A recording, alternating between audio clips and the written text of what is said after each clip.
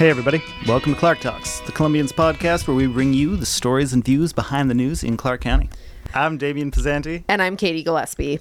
So this week it's going to be very Clark County politics heavy, right? Yeah, we're taking a deep dive into county politics this week. So if that's not your jam, this is probably not the show for you. But or you're at least going to want to just skip all that and get straight to Ash's Corner. Yeah, because we, of course, have Ashley on. But this week we're taking a deep dive into county politics. County reporter Jake Thomas has an article coming out this weekend taking a look at the performance of the new councilors as well as how implementation of the home rule charter under those new councilors is going.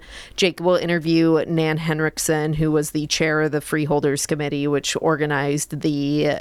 developed the charter, and just all around familiar face in Clark County, mayor of Camas, and longtime community. Definitely a local political Definitely, voice. Totally, yeah. Nan is a beast for sure. So if you're not really familiar, or it's been a while since you've really kept up on the charter and how things got formed and sort of what got us to where we are today, that's going to be a great subject for you to listen to, especially once you check out Jake's article on Sunday. Yeah, his interview with Nan is really interesting.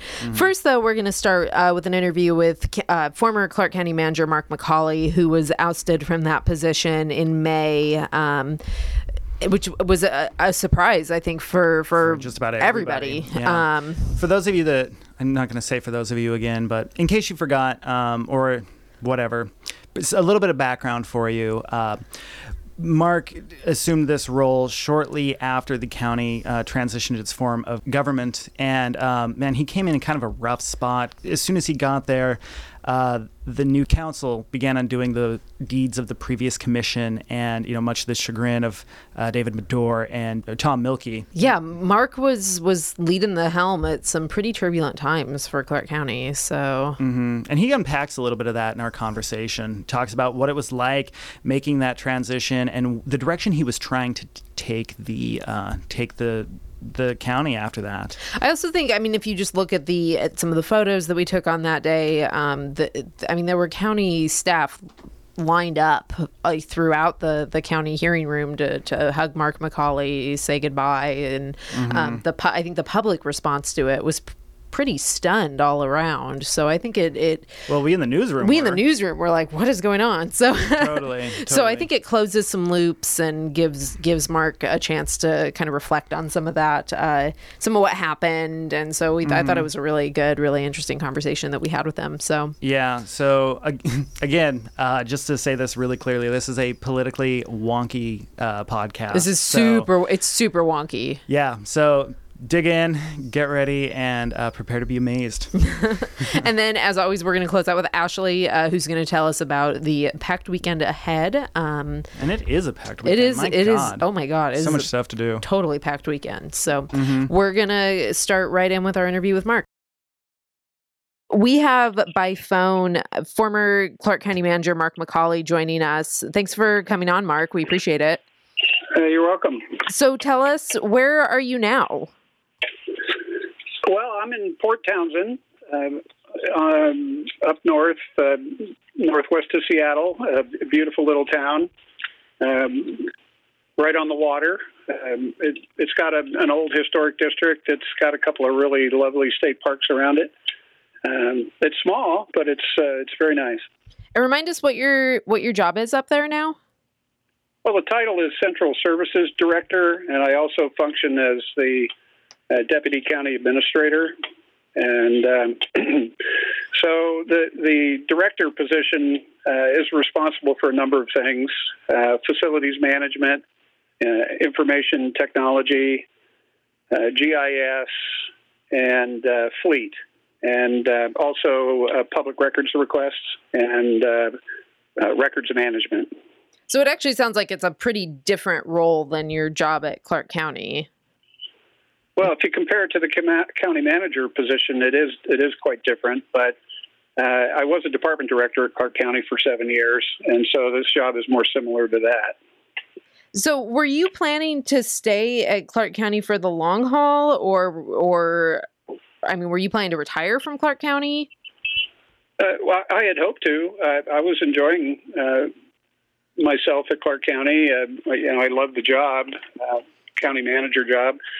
But things happen, and when things happen, you have to react to them. And this position was available, and I had met Philip Morley, the county administrator, at a conference in Leavenworth about 2 months ago, and found him to be, a very smart, capable, and nice man. And so coming to work for him was a good thing.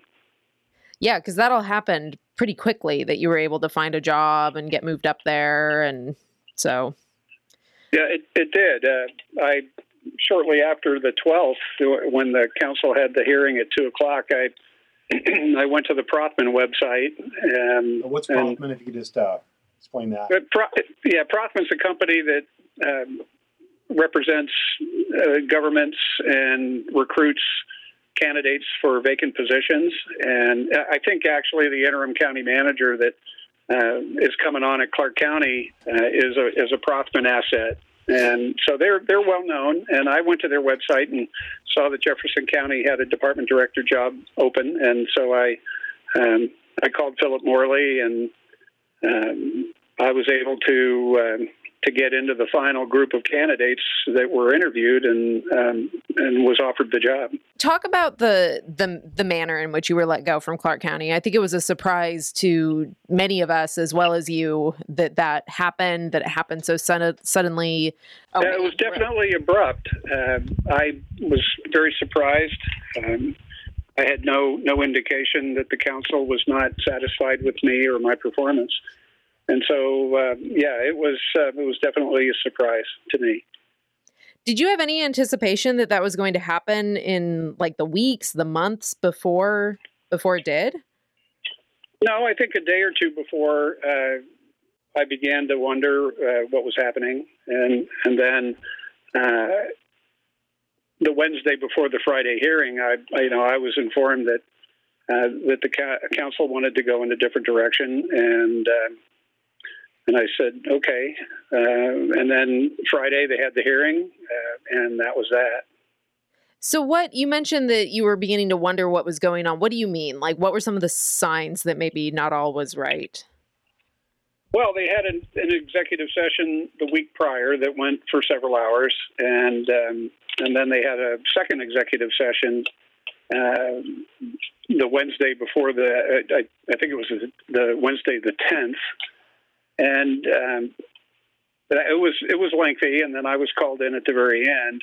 And if everything was in good shape, it wouldn't have taken all that time behind closed doors. And so, to me, that was an indication that there was something happening.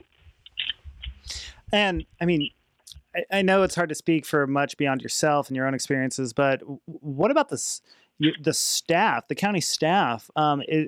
Judging by our coverage of this, it seemed like they were really surprised as well. I mean, did you guys have a good working relationship up to the time the board ultimately decided to let you go? Well, I believed we did. Yeah, there was no outward sign of dissatisfaction or unhappiness that I could discern. So we've heard a lot of talk about wanting a different direction from the council, and I think I'm getting a little bit better of an idea of what they mean by that. But I wanted to hear it from you. What do you understand that to mean, a different direction? I really don't know. That's a way of saying that wherever we want to go, we don't want to go there with you. And I really can't tell you what that direction is. And hopefully over time, it'll become clear what that direction is. Do you think there exists a disconnect between county staff and the legislative body right now? And if so, what needs to be done to address it? Well, I can't speak for county staff now.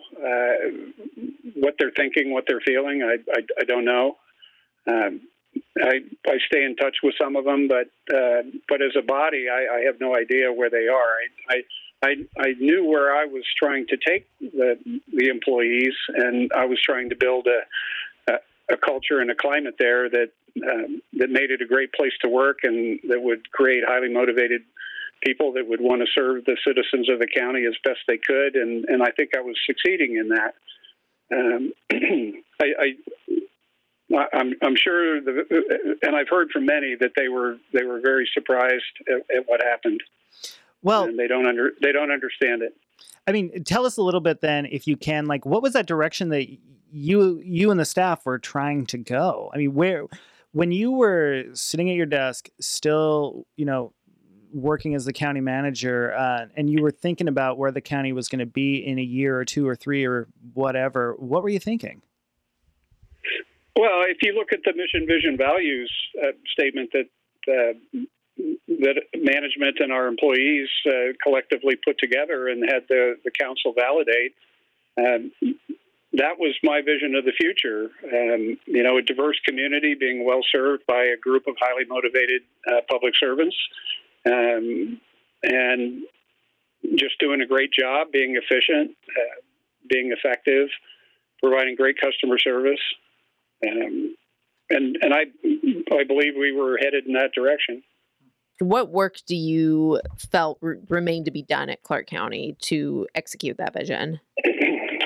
Well, the servant leadership model, we were continuing to permeate that through the organization. I think there was one group of 60 that were going to take part in the formal training with Chris Mead providing the instruction. And then we were going to permeate that down through the organization. And we were planning that before I left, and we were also going to create a customer bill of rights so that every customer coming into the building, interfacing with county employees, knew what kind of service to expect. And we were going to implement feedback mechanisms so that the public, when they were served by county staff, could comment on the experience, so that we could continue to improve the service that we provided. And so those were things that were going to be implemented days and weeks after I left. You took this job at a pretty tumultuous time in Clark County's history, and with all of the changes that went on and all of the drama that there was, even in the handful of years before you assumed your role, I know I don't have to tell you that there was a lot of uncertainty going on. Maybe if you can describe to us what was going on in staff, like how was the camaraderie, how was the job satisfaction among staff when you assumed the role, and can you contrast that, if you can, to how it was in your last few days there? Well, Clark County since 2008, every 3 years has used a cultural assessment survey, an online survey with a pretty sizable number of questions designed to identify issues amongst the workforce regarding discrimination, harassment, job satisfaction, job engagement, support for management, equal opportunity, things of those types. And in 2011, that survey was administered, and then it was administered again in 2014 in the spring, 6 months or so after I became the county administrator. And I was alarmed at the scores in 2014 when you compared them to 2011, that the scores had taken a hit. And that told me that we had some serious issues in the county that needed to be addressed. So we decided to recruit amongst our employees volunteers to create workplace improvement teams that could take on the issues that were identified by that cultural assessment survey, and then make recommendations to management in the form of a steering committee with selected department directors and as members. And they went and did a bunch of great work, and they made recommendations to the steering committee, and we decided that their work was good, and that we would take them seriously and try to implement their recommendations. And servant leadership model was one of the recommendations that one of the teams had made, and So work was underway to implement these things: employee development, leadership development, and servant leadership, and it was making a difference, in my view. I think the morale in the county had improved markedly. And I think we were going to do another survey this spring. I don't know whether they did it. We were having difficulty with the person who does the survey, trying to get a contract with him. But my hope was that when we did the survey in 2017, that it would show marked improvement over the 2014 scores. And I didn't get to see that through. Yeah, that must be pretty disappointing to not get to see, this such a big undertaking come to fruition. Well, now that all this has happened, I don't know what effect that's had amongst the workforce. I know I had a lot of supporters in the county, and I had good relationships with the employees, and to have this happen certainly has had an impact on them somehow. Sure.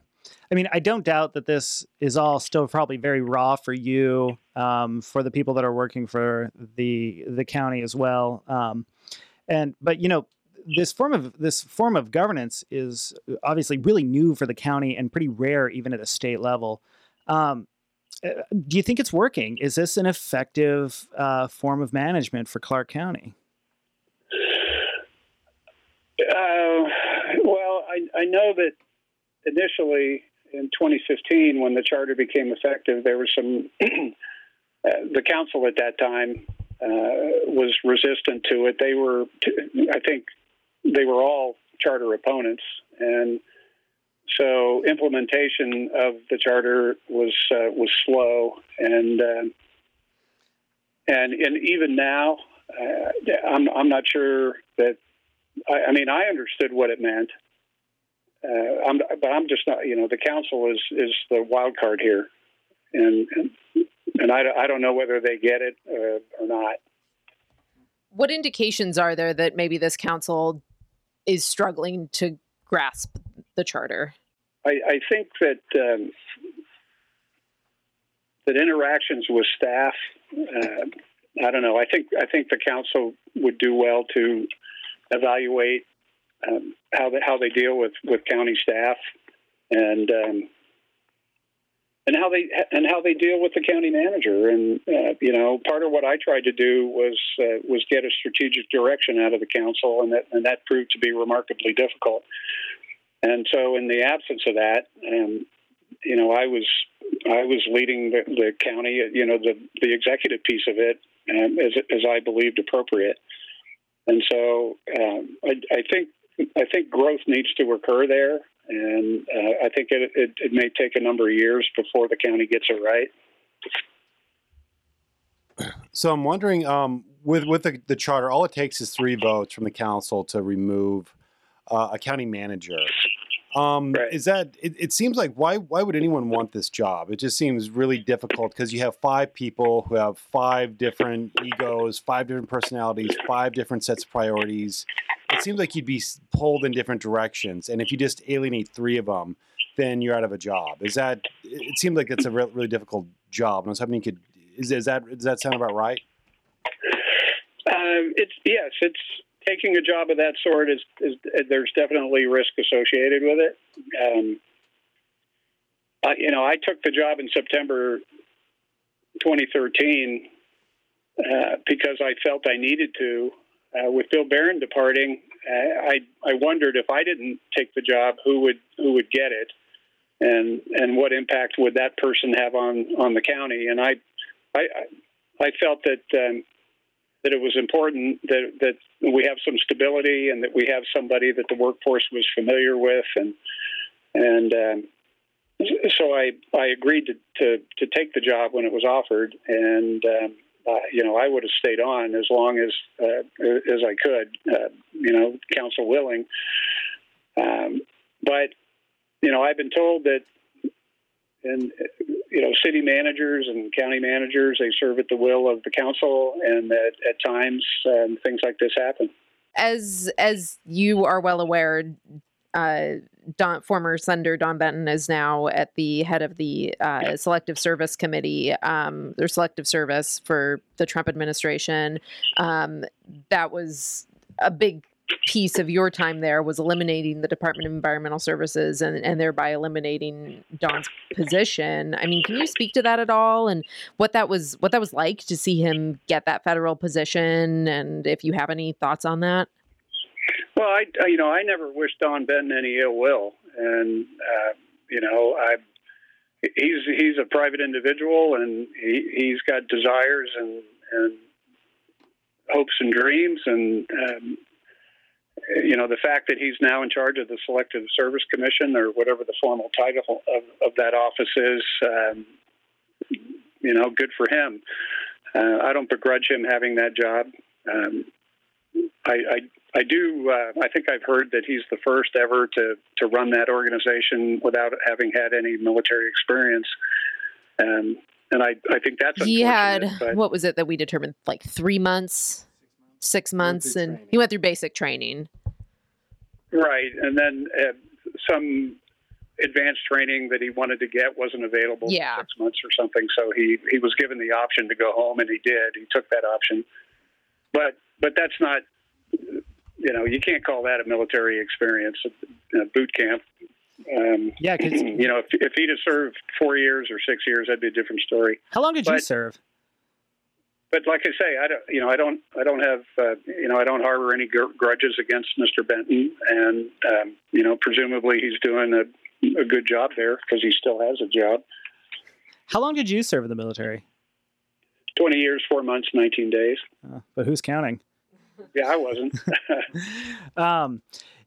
So I had one interaction with Don Benton, and it was right when I first got here, and it was a story about like the expansion of like a stream quality monitoring program or something like that the county had undertaken. I mean, I was here for like 3 months before I wrote that story, and he just made it sound like environmental services under his leadership had, it was a whole new ship taken to the water in a whole new way.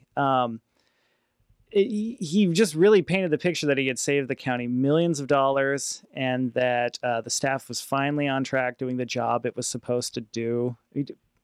Did that line? And as being somebody sitting on the outside of it with a 5 o'clock deadline, I had no time or resources to find out otherwise. Did that line? Man, as a reporter, that's terrible to say. But did that line up? Is that right? Well, regarding Mr. Benton, I think you're aware that he's filed a lawsuit against the county, and my name appears in the lawsuit multiple times, and so I'm not at liberty to talk about Don Benton's tenure with the county, or anything he claimed to have done, or anything he didn't do, or what have you. It's just not something I'm free to talk about. On that note, do you anticipate taking any legal action against the county? I don't. Okay. No, I've moved on. I'm in a great little community here. I've got a nice new job.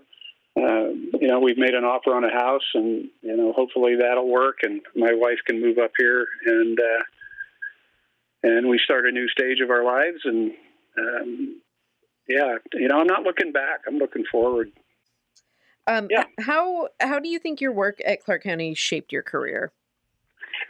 Well, I know a whole lot about local government, and that undoubtedly that's why I was offered the job up here. I don't know the qualifications of the other 4 finalists, but the education that Clark County gave me, the 5 years in public works, the 7 as a department director, and 3 as county manager, prepared me well for this job and for many other jobs in local government. So I'm grateful for that.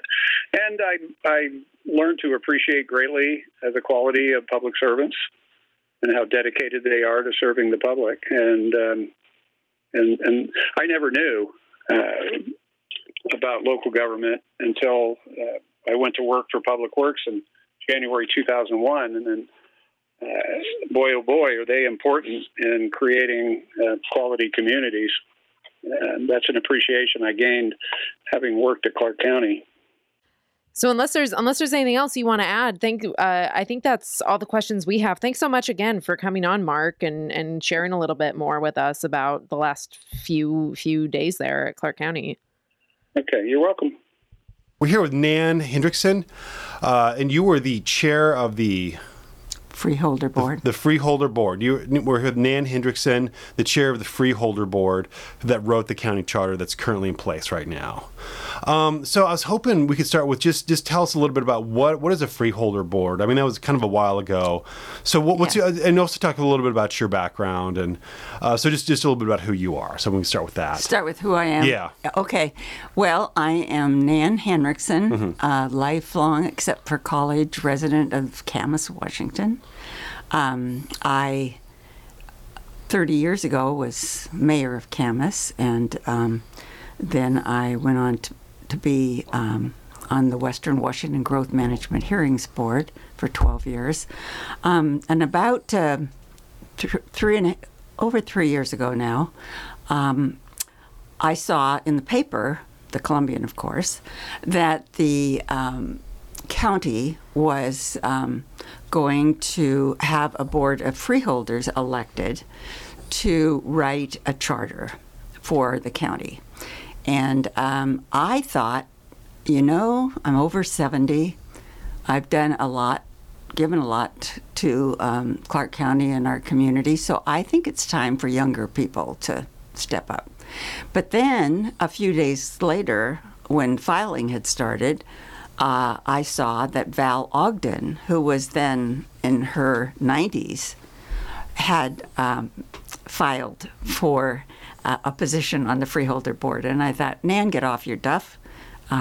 Let's go do this, because I did have some skills I thought might be valuable, and I really wanted the process itself to be fair, and at the time, the county government their meetings tended not to be all that well received, and so I wanted the Freeholder Board to be something different.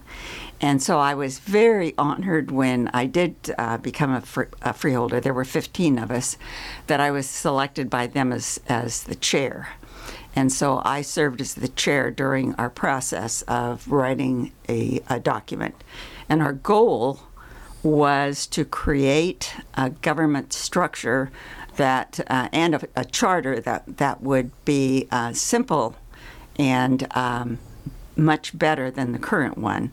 Our major goal was separation of powers, since at the time in our commission form, the county commissioners were both the administrative and the legislative branch. And that led to unfortunate cronyism and favoritism in implementation of the policies that didn't seem to be the best for the county. So we were looking at creating our own government structure, which was allowed for by the state. And so with the county charter, you said one of the central aims of the new charter was to separate powers. Right. How successful do you think that the charter, now that we're seeing it implemented, how successful do you think you've been with that? So the goal, the way it's written, the county manager is an appointed position, appointed by the council. Our major choice back then was if that county chief executive officer should be appointed or separately elected. And we decided that the least expensive, most cohesive form would be a county manager and a council form of government. The whole idea, though, is that the manager is the CEO, the chief operating or executive officer. And so the council would select this person, but then they would not interfere in the administration, that would be in charge of this professional manager. But the council would still have the most important function, which would be to select the policies and priorities and budget for the county. And so the separation was that the manager would not be involved in setting policy and doing things without the instruction of the council. We knew it would be a tough transition because the citizens of Clark County and those elected sitting at the time were used to the old system of commissioners being directly involved in the administration at all levels. So that leads to how is it going? Well, you saw that recently the council voted to fire the current manager. That process was a bit strange, but What was strange about it? well, to just the observer, I'm not an insider, just an outside observer, it seemed like it could have been a more open and forthright process. But that's fine. That's done. The other key piece of that is that before they hire a new manager, I hope that the council very clearly sets its priorities and its policies and where it wants the manager to go, so that there's clear direction and not the confusion that it seemed like Mark McCauley left with. We hope that wouldn't be the case. So what kind of confusion was there about what issues? Just the policies or direction? Or? He stated, I think, to your paper, or at least I saw that he was confused about what the council chair in particular wanted to happen. So I would just hope that they really clarify where they're headed, where they're all going, because that is one of the advantages of a council manager form, is that they can work together to make that happen. The other thing that I hope will happen now that the charter with all 5 members on board has been in place for about a year and a half, is that we ensure that there is not interference, like in the old days, of the council chair or any other council member for that matter being involved in personnel decisions and specific permitting decisions and those sorts of things. So with how does the charter prevent that? Prevent people, just all relevant actors, to staying in their lane? I think if you look at the city of Vancouver, that has a very similar structure. The council members understand their role, and the manager understands his role, and it works very smoothly. In transition, that might be a little rough. We were worried that it would be so rough that at one point, when we were writing the charter, we defined interference in administration as malfeasance, so it would be easier to recall a council member if they meddled in the lower administrative affairs. We removed that because it was seen as too hostile. But that's always a possibility when the Charter Review Commission is formed in another couple of years. They could look at that if it continued to be a problem. What does the charter do in situations where you have a split on the council, where one faction of the council wants to go one way, others don't want to go one way? Is the county manager just kind of trapped in the middle? What mechanisms does the charter have for situations like this? The structure operates on the fact that the manager does not get his instruction or her instructions from the county chair. They get their instructions from the majority of the board. So if you have 3 votes, you have the ability to set the direction that the manager should take in setting up systems and those sorts of things. I guess the big question is the charter working? I think on the whole, the other part of the charter that was important was the fact that there were only 3 individuals. We settled on 5 counselors. Then the question was, should they be elected by district or by the general public like it was before, countywide? And we decided on a hybrid, and that is that 4 of those council members, now there are 4 districts rather than 3, and they're elected by the citizens of that district alone. So you do have a closer relationship with your council member. The 5th council member is elected countywide and is the chair. By definition, is the chair. And the chair has, as I said, has no more administrative power than the rest of them, but that person is the voice of the council. We would hope that that person was well-spoken, could clearly define where the county's headed and what the council is deciding. Those kind of factors would be excellent for a county chair. So is the voice of the council sets the direction. Is this person who's the chair, is this role, is it set on a collision course with the manager? How are these 2 roles different? No, it shouldn't be on a collision course at all. They're very different roles. It's very clear that the county chair, or the chair of the council, does not have any administrative authority at all.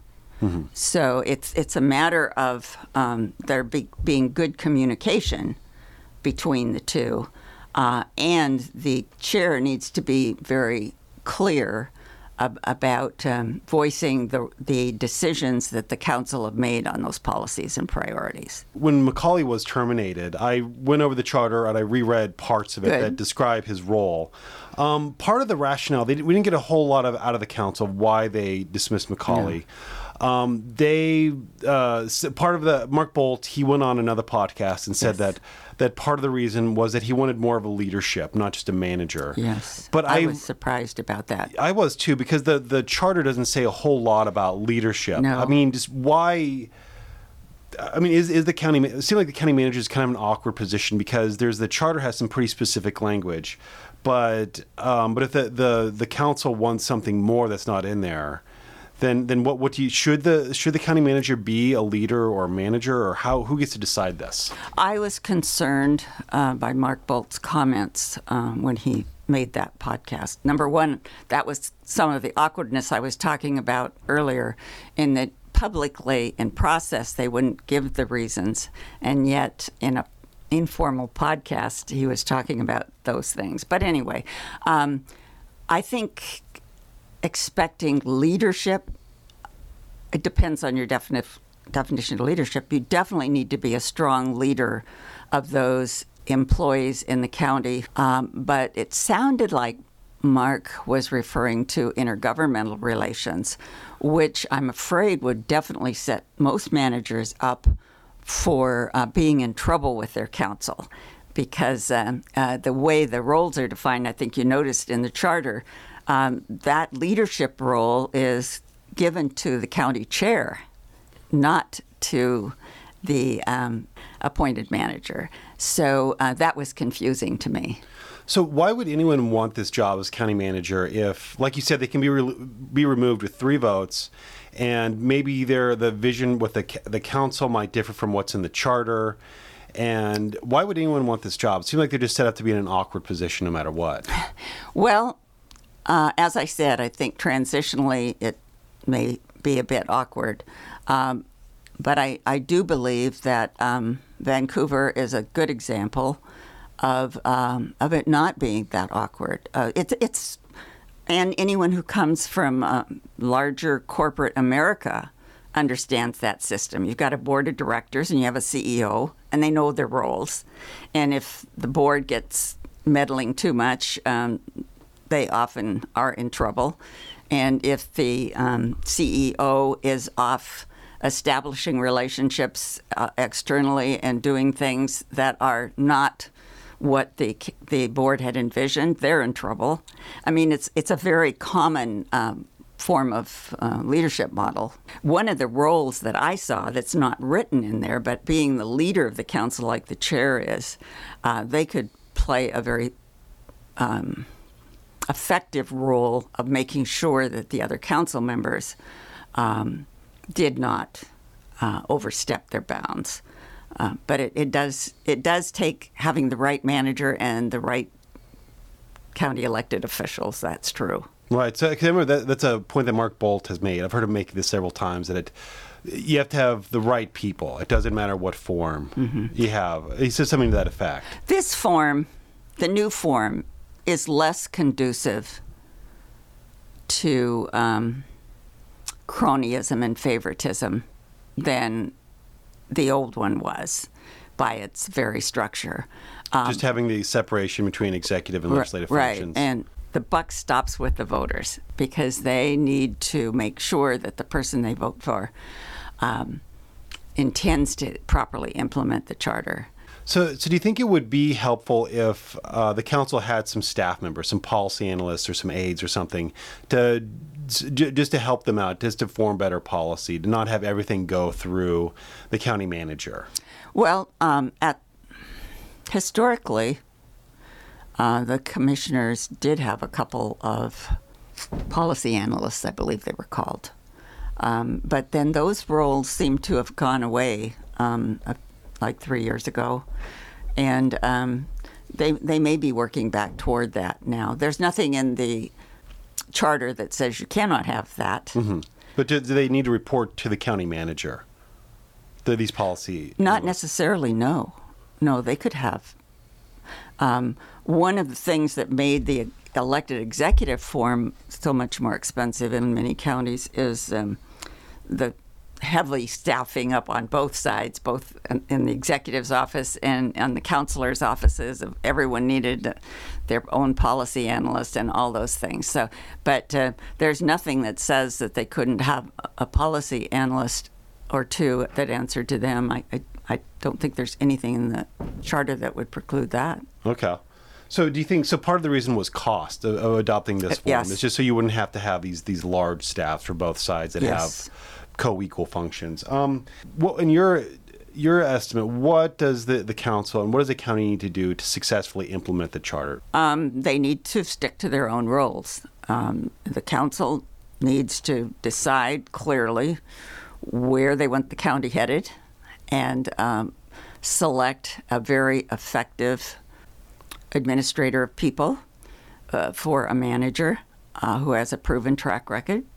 And then the council members and the chair in particular need to make sure they focus on their own roles and not on those of administration.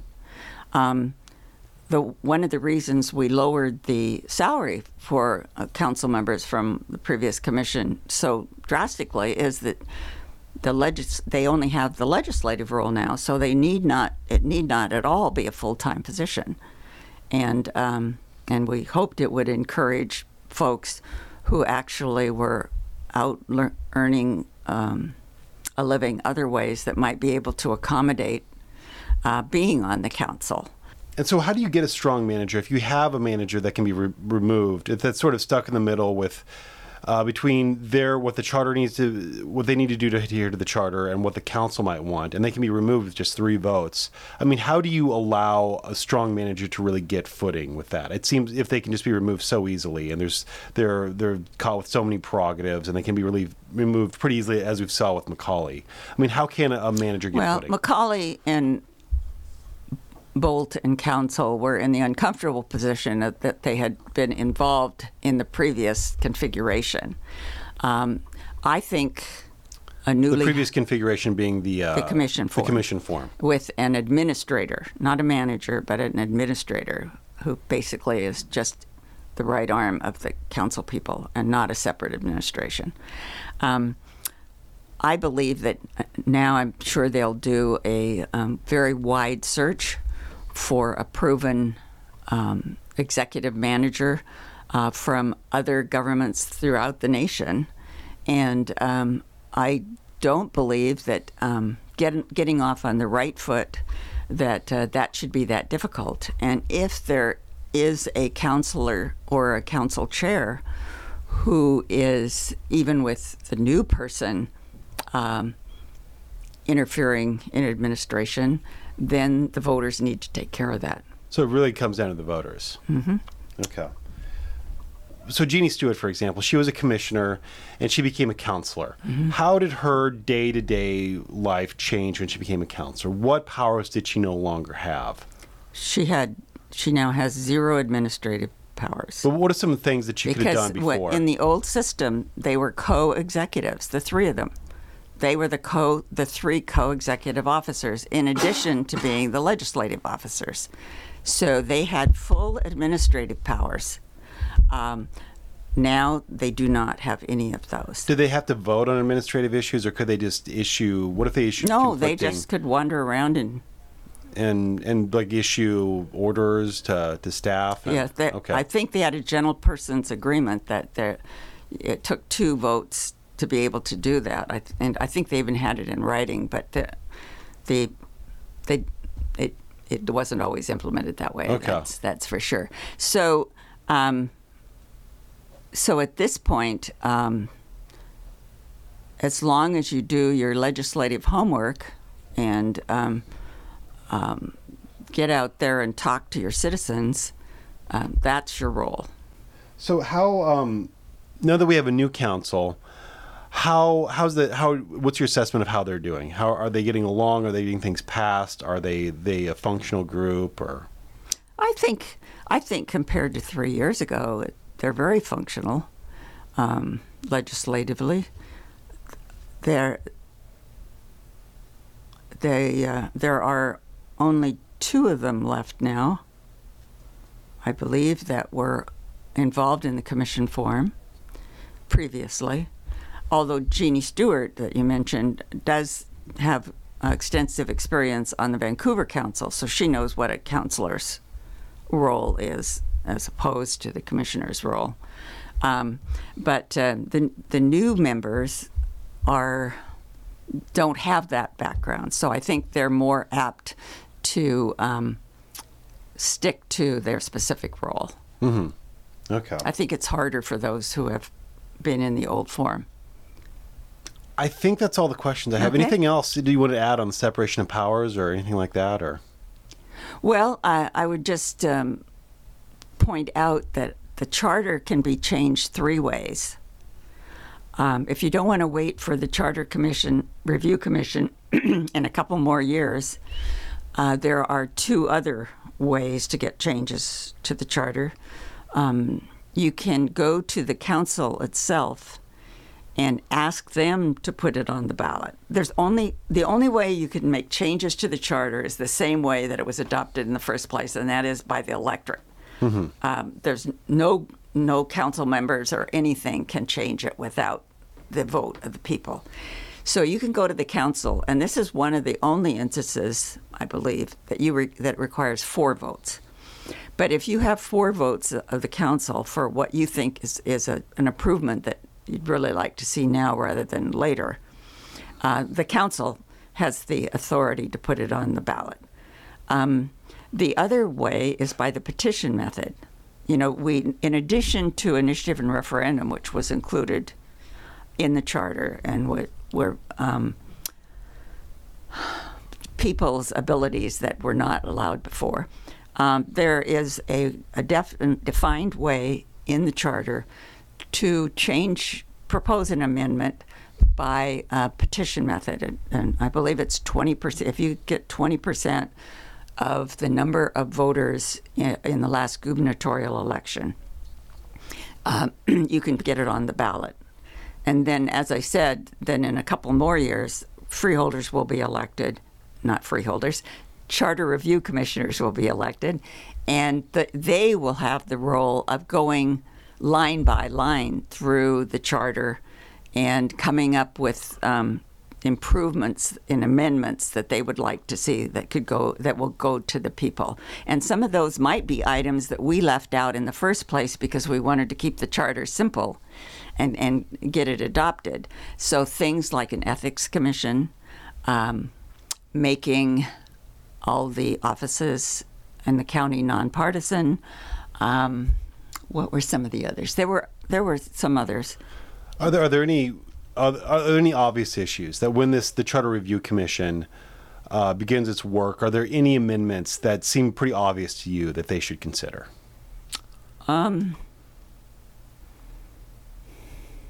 Well, I was part of the group that wanted to see the offices nonpartisan. So from a personal standpoint, I would say that would be something they definitely want to look at. Now, they may, as the new 15 members, may decide, no, they like it the way it is. Another question was whether some of those separately elected executives, such as the assessor and the treasurer and that group, would make more sense to be appointed positions rather than elected positions. And in several of the counties that we studied, that had happened. There were some of each. I don't think there was any county that had no separately elected, but I could be wrong on that. So that's another thing that might want to look at. The Ethics Commission was one that looked like it might make sense. And that might be a place where those discrepancies from what your role is defined is and what you're doing could be. That could help adjudicate some of that. Yeah. Okay. Well, I think that's it. Any final thoughts?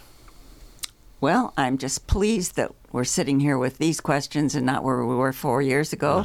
I think we've made a big stride in the right direction.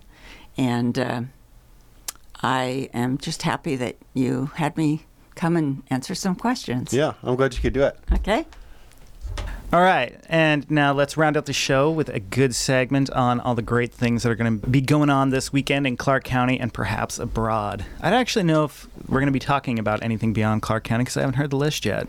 Well, it's pretty much all about Clark County this weekend because Clark County is just exploding with events. Wow, exploding. For those of you that don't know, that is the voice of Ashley Swanson, the maven of weekend events in Clark, or just goings on in general in Clark County. It's true. So what's up? What do you have for us this week? Oh, so many great things. And I'm glad the weather will be nice because a lot of these are great outdoor events. Starting off with, we put in the weekend section this weekend a big list of all the free music concerts and movies that are happening in the parks this summer.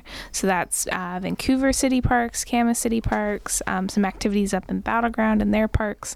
It's just a whole big list to get you prepared to go out. Vancouver's kicking off their series with a screening of Rogue One, the Star Wars movie, at the parade grounds at Fort Vancouver. So free movie outdoors at dusk on Friday night. If any officials involved with the movie in the parks are listening to this, I want to make a special request to have the Big Lebowski shown. That would be great. I don't hear any objections in this room. I'm excited for Lego Batman, which is going to be shown later this summer. Lego Batman was my jam. It was a great movie. It's a great movie. It's true. Like, if you've missed any of the movies that came out like last summer, they're all going to be in the parks this summer. And these are all free, right? Yeah.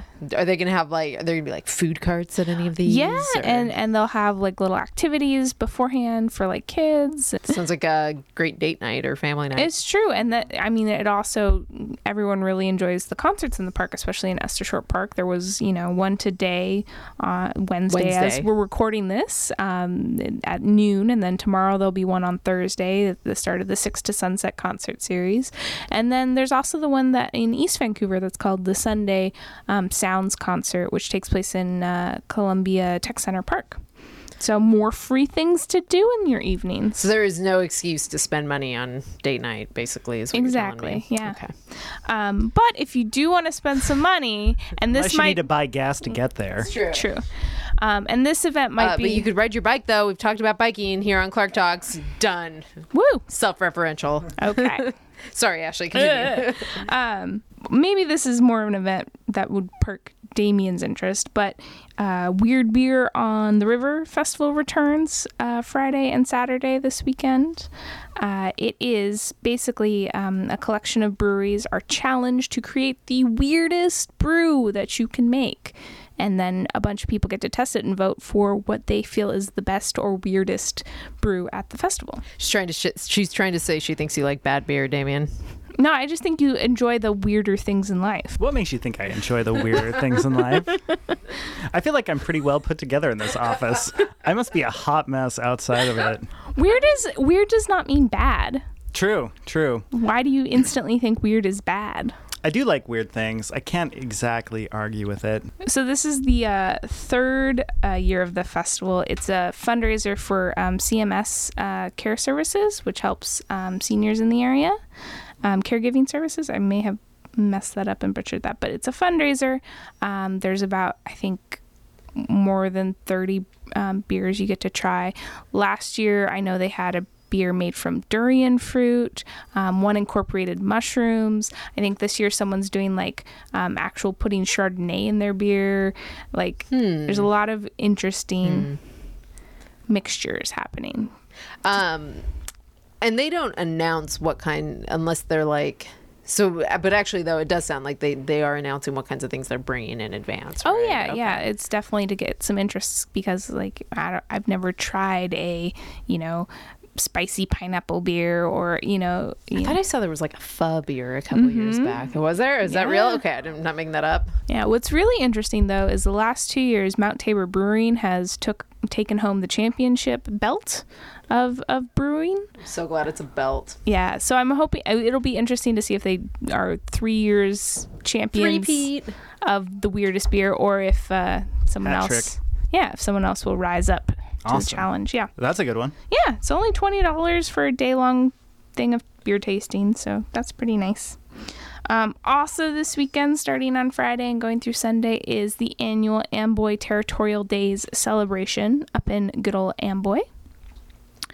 It is kind of the biggest community festival up in North Clark County, and it includes the annual logging show. So if you want to watch some timber sports, some axe throwing, some log rolling, some double saw bucking, or the annual lawnmower races, where you take up a souped up lawnmower and race really, really fast around a tight track with a bunch of other people on lawnmowers. They are both very exciting things to watch. That all sounds dangerous. Clearly, you're not a logger.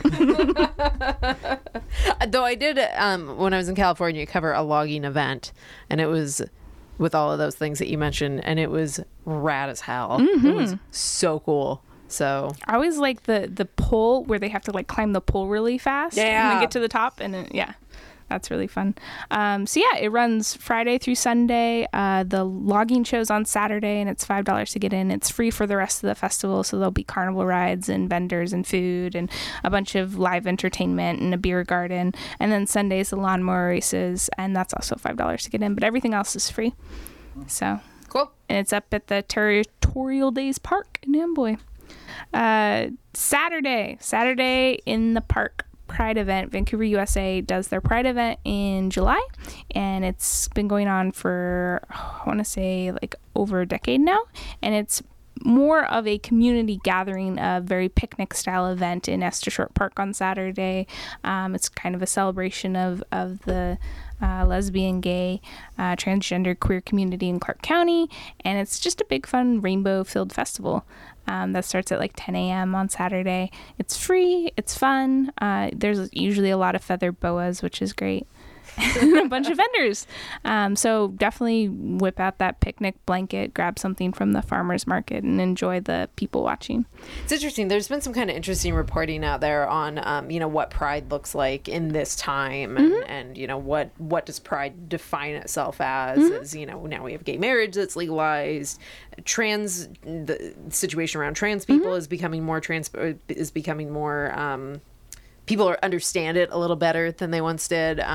So does Pride exist sort of as Vancouver's Pride does, which sounds like it's just a fun time in the park, versus this sort of like revolutionary, like rioty type protest fueled action. So, and I think there's some different schools of thought on that. So, Well, and Vancouver's Pride has always kind of gone back and forth on that as well, and it really depended on what was happening in the time. Like, for a while, it was a way to kind of declare that, you know, we existed and they're out there, and we're just another community members that just have a different view of family and togetherness. And then when the legislation for same-sex marriage passed, then it was a big celebration. Yeah. And so now it's still, I think, more of a way to kind of connect and bring together people that don't necessarily realize that there is a large community in Clark County, and it's kind of a way to acknowledge that and kind of have almost a reunion of all those different aspects. cool. Also on Saturday is the Camas Car Show. So it's a kind of a fun show, even if you're not into cars. But I like it because you can find some really odd things that appear. But it's open to anyone who wants to register their cars. It takes place in downtown Camas along their 4th Street. So you get all those nice overgrown trees. And Katie, do you think you're going to be showing off your new Corolla there, or your new Camry? First of all, you were right the first time. It is a Corolla. Second of all, no. Though if I had a Prius, oh, sweet baby Jesus, would I put that in a car show? I'd get some flame decals on that thing. I would drive that down Main Street. I don't even care. so it's really fun for people who enjoy cars because you'll see a lot of really interesting vehicles come out of the woodwork because there's a lot of collectors in Clark County. And then it's fun too because they put a lot of activities and kind of themed music and stuff throughout downtown Camas, which is just a pretty setting. And it takes place in the evening too, so you get that like fading light on all these different colored cars, and you have all this fun free time people watching and vehicle watching, and it's, you know, free to do, and it's a fun Saturday sort of day out. Sounds like prom for gearheads. Kind of, yeah. I mean, if you have a nice car, what else are you going to do with it? I mean, you obviously you drive it around, but you really own those things just to show them off and tell everybody, like, yeah, look at how cool my impractical 67 Buick is. Well, it's also a little bit of it's a way to nerd out too. It's like any other nerd hobby. You have fun sharing it with other people who appreciate what you do. So it's a lot of that kind of community gathering and fun. I'm pretty stoked on that. Definitely have a side of myself that really loves cars, so I'm sure I will go to this. Mm-hmm. Yeah, definitely. Have you gone to Cruise in the Gut in years past? No. Yeah. Also, Sunday, Pawchella. Oh my gosh, I almost forgot. Pawchella. What? Pawchella. What is Pawchella? So, Concert for a Cause in years past have done a series of concerts at the Camas Meadows Golf Course. This year, they're just kind of doing one giant concert called Pawchella on Sunday, and it's basically bring your kids, bring your dogs. There's going to be activities for everyone, doggy obstacle courses, bouncy houses, and then they're also having music concerts. So Flexor T, Five Guys Named Mo, and Ty Curtis. Is the cat rapper going to be there? No. Oh, that's depressing. No, but there'll be a bunch of puppies to look at while you're listening to music at the golf course. So I'm sorry, and who does this? I assume this benefits the Humane Society, right? It actually benefits 5 different charities. Okay. So Concert for the Cause would always put on a concert to benefit one charity. So this year is kind of a mega concert to benefit multiple charities, including, I think, Camas Parks and Rec, Share House, a couple other ones I'm forgetting. But it's just a big, fun community partnership. With puppies. Sweet. I wonder what the version of cultural appropriation is at Pawchella compared to, like the Indian headdresses that you see at Coachella. What do you do at Pawchella to be culturally insensitive? That's a great question. I think that you would probably sell shirts with Dalmatians riding in fire trucks.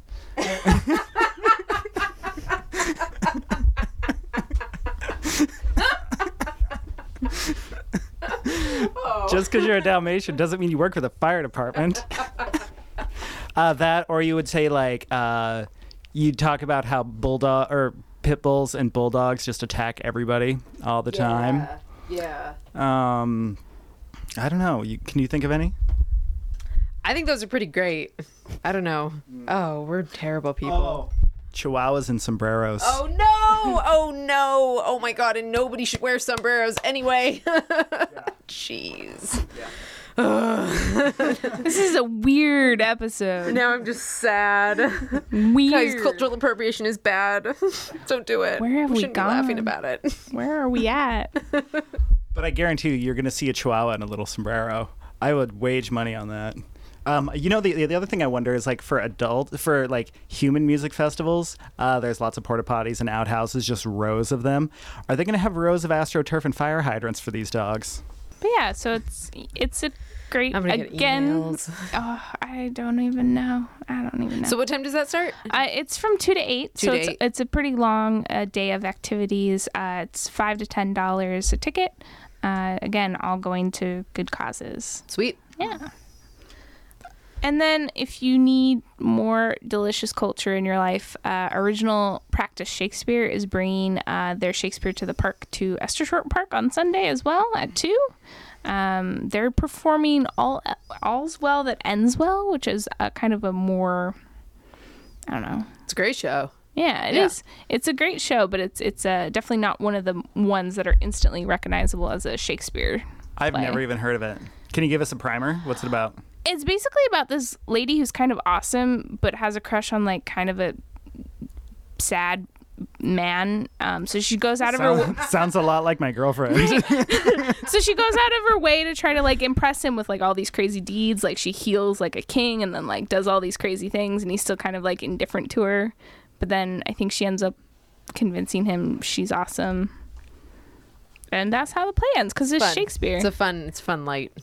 It's the original rom-com. Right. Well, what's fun with Original Practice Shakespeare is they do these Shakespeare performances throughout the area in different parks, and they perform them the way supposedly Shakespeare's time would do plays. So they have an So is everybody played by a man? No, but they Okay. do have a couple of those performances if you're really curious, an all-female cast, all-male cast. But for the one in Estershort Park on Sunday, there'll be a prompter on stage giving directions to the actors. They'll have very little practice, so it'll be very like they'll have the scripts in hand and they'll be doing kind of very fast-paced, energetic acting. So it's more apparently of the time. Kind of a dry run. Yeah, and they really encourage audiences to interact with what's going on stage. So booing, yelling, cheering, all that fun stuff. Fun. Yeah. That sounds cool. Again, free in the parks. And what time is that? 2. 2. Great. Mm-hmm. Where can people find out more? As always, we put out this thing called the Weekend Section. Has all the details, all the information. Definitely pick it up if you want to learn more about all the free stuff in the summer parks this year. This sounds like a good one to keep. It sounds like a good one to Yes. like rip out and keep on your fridge. Yes, because it'll have everything you ever wanted to do in the parks. Sweet. So tell me if this is possible or not, but can you merge our calendar with your own personal calendar? Do you see what I'm saying? Our events calendar, can you merge it with yours? Yeah, there's a fancy little button that says add to like Google Calendar or iCalendar, and if you find an event you like, you can just go and click that button and it will export to your online calendar thingy-majiggy. Which would send you reminders on your phone like, hey, something cool is coming up this weekend. Because if you're anything like me, it gets to be about 8:50 on a Saturday and you say, oh, God, I was going to go to that event and it ended a half hour ago. Disappointing. We should do a video showing people how to do that. Yeah, maybe we should. We might do a video. Ashley will make you famous. Yeah. Cool. You can narrate it. That'd be great. Awesome. All right. Thanks, Ashley. All right, that's a wrap. Ta-da. We're going to do a special episode about the McCleary budget deal and other pieces of the budget package that were finally approved by the legislator. If you're listening to this the week of July 3rd than last week. If you're listening to it next week, then a couple of weeks ago. There were some pretty significant changes in that budget, including a levy swap that changes the way that schools are funded. So far, local schools have given this budget a thumbs up. From my conversation, they're cautiously optimistic that this will fully fund education. But there's some big questions about does this meet the Supreme Court's ruling on McCleary that said that the state was not fully funding education? What will this do to your taxes? taxes, things like that. So there's some big significant questions that we wanted to give a little bit more time to really unpackage. There are reporters in Olympia doing that right now, and then as well as us down here in Clark County are doing reporting. So hopefully next week we'll be able to bring you some words from some legislators, and if nothing else, we'll be able to bring you a deep dive into the budget, including the McCleary decision and what it means for you and the significance of this package. Yeah, because it's very easy to forget in these times with all this discussion around education that there are still a whole host of other things, bills and other budgets that the legislature was responsible for passing. I mean, it was a full biennial budget. So. Yes. And even though that the operating budget got passed at the 11th hour and saved some 4th of July weekend campouts, we still don't have we still don't have a capital budget at this point, and it's uncertain if we're going to have one. Right. On top of that, there are several bills that were pushed through this session, and we're still getting pushed through at the last minute. We want to talk about those things. Still being signed. I think the family leave bill was signed today. Yeah. So fingers crossed, we're going to get some politicians in here to talk with us about everything that happened and how it went down and basically what worked and what didn't. And we're going to have what I think is going to be a damn good conversation about what McCleary means and whether this is going to be the last time, at least hopefully for a while, that we get to talk about this. And we'll bring in Ashley as well next weekend. Yep. Or next week. So yeah. So don't be disheartened or nervous if you didn't hear the following weekend in our latest interview with her. Well, all right. Is that a wrap? I think that's a wrap. Everything? I think we talked about everything. Got you. Okay. Cool. Well, we will see you guys next week.